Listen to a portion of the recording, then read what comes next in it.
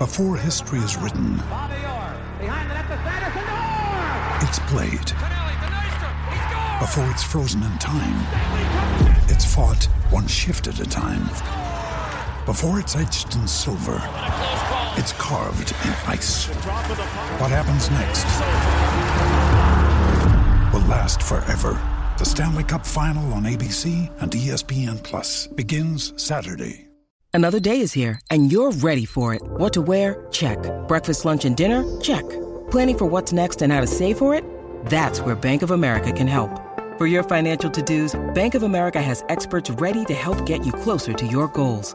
Get started at one of our local financial centers or 24/7 in our mobile banking app. Find a location near you at bankofamerica.com/talktous. What would you like the power to do?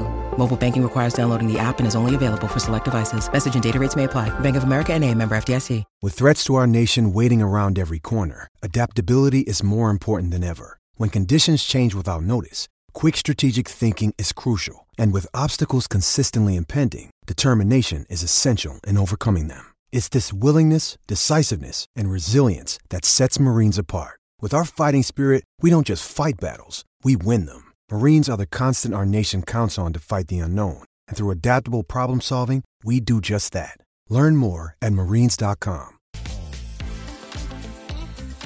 What is going on, everyone? My name is Andy. Welcome back to another FPL video. In this one, it's my team selection for Game Week 20, and I've got 2 free transfers to use. So I'm going to go through the different moves that I'm thinking about making for my team, as well as how I did in Game Week 19. So if you enjoy this podcast, please do make sure to rate 5 stars and leave a review. Otherwise, let's jump into it. So let's start with a quick look at Game Week 19, and it was a pretty low scoring week. I only scored 46 points in total, but again, that was enough for a green arrow. So I went from like 135k or something like that. I'm now just inside the top 115,000. So I'm very close to top 100k. Hopefully we can get that in Game Week 20. Overall, my Liverpool players outside of Salah did really nicely. So Trent got a yellow card, a clean sheet, but 3 bonus points as well. And I think I saw some tweets going around saying that he's now the player this season that's got the most bonus points. So we know he's good for them. I know not everyone likes how the bonus system works, but we do know which players are going to do well in it, and Trent is one of those. And Darwin got his goal after about 5 or 6 minutes as well, and he got a couple of bonus points. I do think in the first 20 to 30 minutes of that Liverpool game, Darwin should have probably had another return, and I'm definitely not complaining at 8 points, but it could have been more. After that, he kind of, quietened down a little bit, and we didn't, there wasn't really too many points in that game where I thought he was going to go on to get more points. But the first 20 to 30 minutes was pretty good. Son got the assist last night in a pretty terrible game for Spurs. Brighton were all over them for most of the match. But luckily, after that assist, when I think they were already 3 or 4-0 down, Porro then got an assist for the Ben Davies goal as well. So it finished 4-2. Porro, a bit like Trent, very good for bonus when he picks up attacking returns. So even though he conceded 4 goals, he got 2 bonus and finished on 5 points. And considering that I was thinking about playing Saliba over him, that feels like a pretty good difference of points. It's only 4, but in a low scoring week, that really helps. With the goalkeeper, I played Dubravka like most people, and Areola went and got a 10-pointer against Arsenal. I'm not that bothered about the decision. I know a lot of people are saying, well, Areola's on my bench, it's frustrating. Most people would have benched him against Arsenal away. It was the correct decision, and that's all you can do, right, is keep making good decisions. And if we look at the expected goals conceded in that game, I think Arsenal had like 25, 30 shots or something like that. West Ham conceded 2.68 expected goals. On another day, Arsenal would score. It'd be a totally different game. So, obviously, if you played Areola, fair play. 10 points is massive this week. But I'm not that concerned that, I didn't play him against Arsenal away. With Watkins, that's now only 1 return in his last 5 games, so not great. He was pretty anonymous, I would say, against Man United. I don't think Aston Villa in general were, but he was. I don't remember him having too many chances. Gordon blanked, Saka blanked again. I think he's now on a run of 4 or 5 games, I think it is. Yeah, he hasn't returned since game week 15, where he got 1 assist. So I'll talk about him a little bit in a minute, because I think people are getting frustrated with him. But overall, yeah, an okay week. Darwin I was really happy with. Trent was my transfer in as well for Matty Cash. I've still got 2 free transfers going into Game Week 20, so let's talk about it. So as well as the 2 free transfers, I've also got 0.8 million in the bank. So there is a little bit of flexibility there in terms of upgrading in certain positions. I think my overall strategy for Game Week 20 is to only use one of my 2 free transfers, and there's a few reasons for that. One is the team is pretty well set up, so I don't really need to use both of them anyway.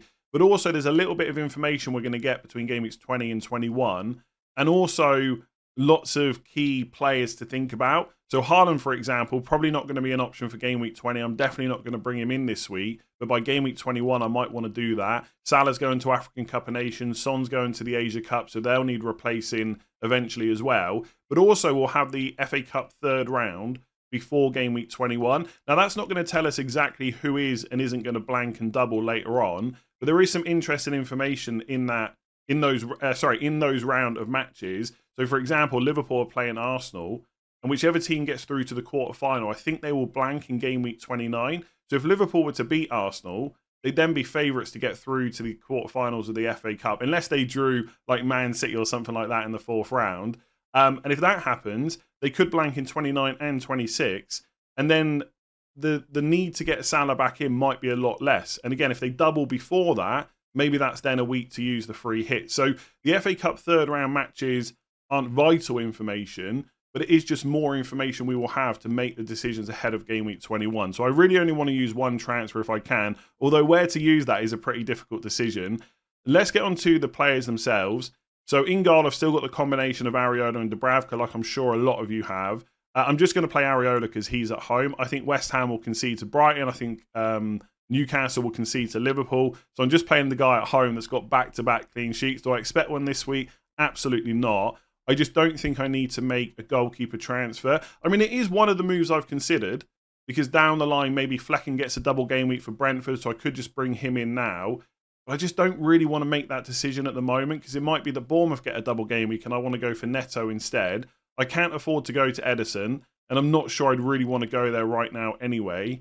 And I can't go to Raya because I've got triple up on Arsenal. So I think for my team, it just makes sense to hold the 2 goalkeepers that I've got. With the defenders, pretty simple. Trent, great. Keeping him for now. Maybe down the line I downgrade him to get some money back into the rest of the squad, mostly the attackers. But Newcastle at home, decent fixture. We know how good he can be. With Porro, look, I won't lie. Sometimes I'm a bit reactionary in terms of my decisions. And I was watching that game last night thinking there's no Romero, there's no Van der Ven. Brighton are all over Spurs. There's no clean sheets coming anytime soon. And to be honest, I still think that's the case. But Porro showed exactly why he's in my team. There's always a chance of an attack and return. And for anyone that watched that game, when he had that shot at the end, which came back to him just inside the area, I thought, this is it. It's going to go into the top corner. And it didn't. And he still hasn't had a game week where he scored over 8 points. But at some point, that could happen. And I think for now, it's just not worth using a transfer on him. I think the only 2 defenders that I would want to bring in this week, unless there's anyone I'm forgetting, is really Gusto, who could come in for Charlie Taylor. So I could just have Gusto, 4.1 million, Chelsea defender, fairly attacking as well, just on the bench, ready for when I need him. Or I could get Kyle Walker, because there's a good chance that Man City will double around game weeks 25 or 26. But it just doesn't feel great transferring out Porro or an Arsenal defender for Kyle Walker right now. I know they've got Sheffield United at home this week, and they've got some good home fixtures coming up in general. But I just can't bring myself to do it. Like, Kyle Walker has started every single game, and still in the back of my mind, I'm thinking, what will be the game where he gets dropped? And they always seem to find a way to concede. And look, I would put them as a almost banker to get a clean sheet this week, but I still cannot bring myself to use a transfer to get a Man City defender in right now. So I'm going to keep Porro, and I'm going to play Gabriel ahead of Saliba for the same reasons I've done it the last couple of weeks. I think his goal threat is slightly higher, and that's about it. It could be that Saliba outscores Gabriel because these things happen, but I've got to pick one, so I'm going to go with Gabriel. And so, yeah, I don't think I'm going to make a defender or a goalkeeper transfer. I just think it would have to be Kyle Walker, and I'm sitting here thinking, can I really take an Arsenal defender or Pedro Porro out for Kyle Walker? It just doesn't sound great. I guess what I'm trying to do with my one free transfer, and this video is probably going to be a bit rambly like it always is, I'm trying to get ahead. I'm trying to get someone in that I know I will need later on. Even if it doesn't gain me extra points right now, it will in the long run. And Kyle Walker might be that player, but as you can tell, I don't think I can do it. So I'm probably going to play Areola, Trent, Porro, and Gabriel. When you need mealtime inspiration, it's worth shopping Kroger, where you'll find over 30,000 mouth-watering choices that excite your inner foodie. And no matter what tasty choice you make, you'll enjoy our everyday low prices, plus extra ways to save, like digital coupons worth over $600 each week. You can also save up to $1 off per gallon at the pump with fuel points. More savings and more inspiring flavors make shopping Kroger worth it every time. Kroger, fresh for everyone. Fuel restrictions apply. So moving on to the midfielders, I think the most important player to talk about first of all is Bukayo Saka, because after the game last night, lots of people were tweeting me saying that we need to talk about him, he needs to be sold. And I do get the frustration, no returns for 4 game weeks in a row, but for me this is a super easy decision, and that decision will be to hold on to him. I've not even given any thought in terms of getting rid of him or who I would replace him with. And the key reason for that is, if I sold him this week, and then had to deal with Salah and Son in game week 21, who are going away for international duty, one of the players at the top of the list for replacements would be Bukayo Saka. So yes, it's frustrating that he's blanked 4 games in a row, but that doesn't really matter. That's happened now. We can't change that. The only question is he still a good option going forward? And I think the answer is yes. If you look at recent matches, like last night against West Ham, he put up 1.15 expected goal involvement. Could have had a goal, could have had an assist. The game against Liverpool wasn't great, but that's a tough enough fixture. Against Brighton was another blank. He put up 0.94 expected goal involvement, 0.48 against Aston Villa. The return is coming, and if you look at the fixtures they've got, Fulham away, Palace at home, Forest away. Liverpool at home again is a little bit of a tougher fixture. And West Ham away, obviously, I know they've just lost 3-0 last night, but I don't expect that to happen again. Then it's Burnley away in 25. The fixture run is just pretty good. You know he's going to start all those games.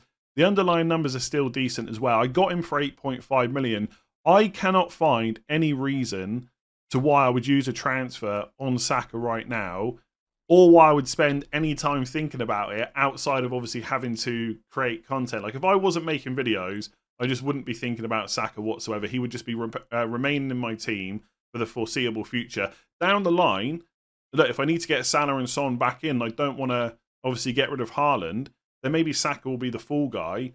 But right now, given the circumstances of, you know, those international tournaments that are coming up in January, I just can't see any reason to sell him. So he's definitely staying in the team. Same with Son against Bournemouth at home and Salah against Newcastle at home. I think if I was on wildcard, like I spoke about yesterday, I'd potentially go without one of them to save yourself a transfer down the line. But obviously they're already in my team. They've both got good fixtures this week. There's just no need to get rid of them.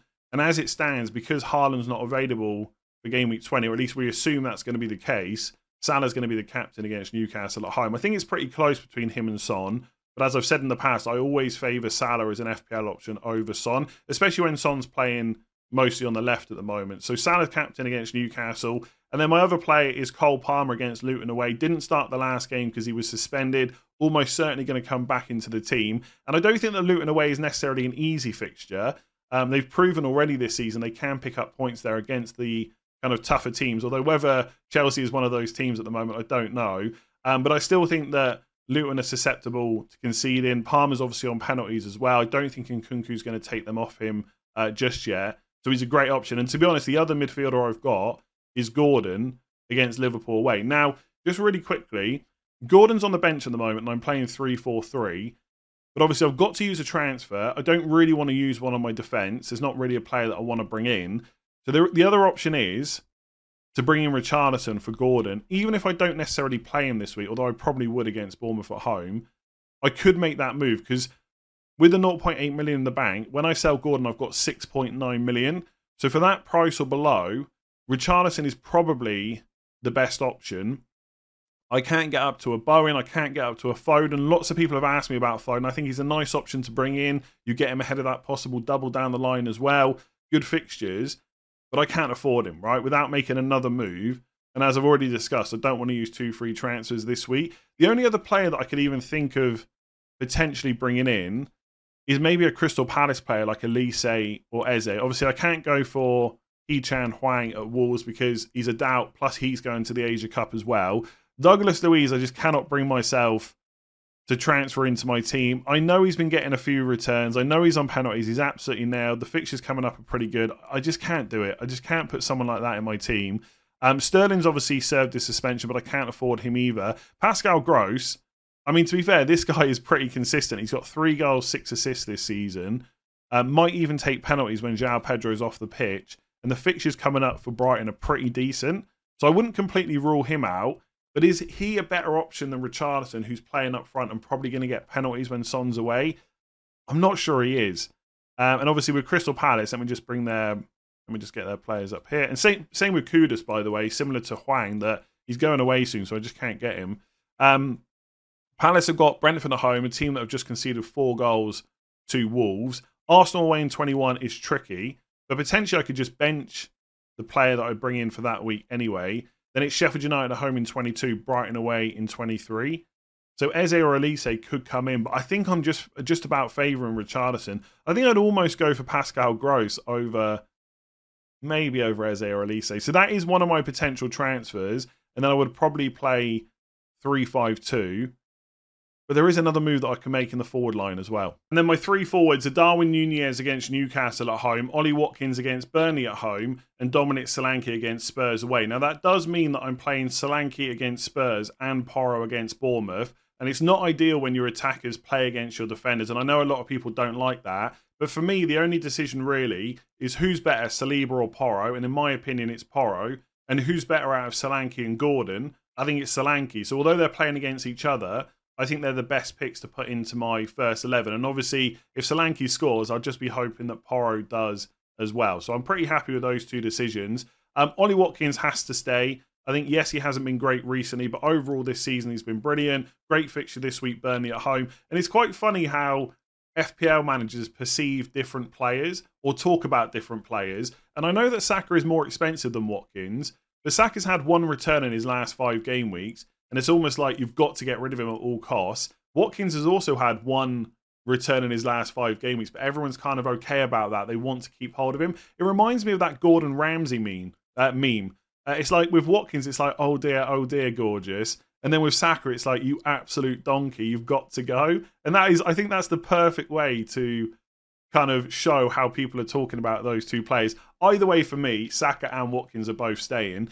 The real decision is obviously what to use my transfer on and what to do with Darwin Núñez, who's got Newcastle at home. And he's another player where opinion has slightly changed a bit because of that goal. So for the last couple of game weeks, people have been telling me I've got to get rid of him. Now he's scored and Newcastle have conceded 3 to Forest. It's almost like, well, you should probably keep him for 1 more week.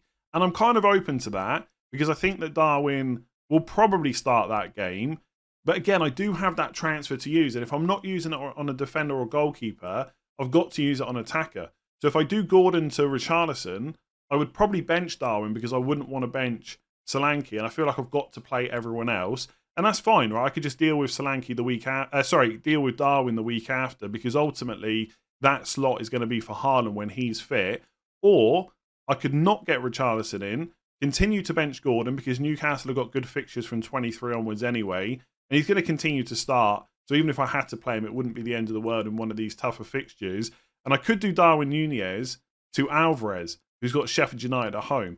And if Haaland's not available, he's definitely going to start as the number 9. And I think the one thing to kind of keep in mind is although Pep has said hopefully Haaland's going to be back in January, it doesn't mean that he's going to start against Newcastle away in game week 21. And if that's the case and Haaland is still out, then Alvarez will start that game as well. And I can just keep hold of him up until the point that Haaland is an option.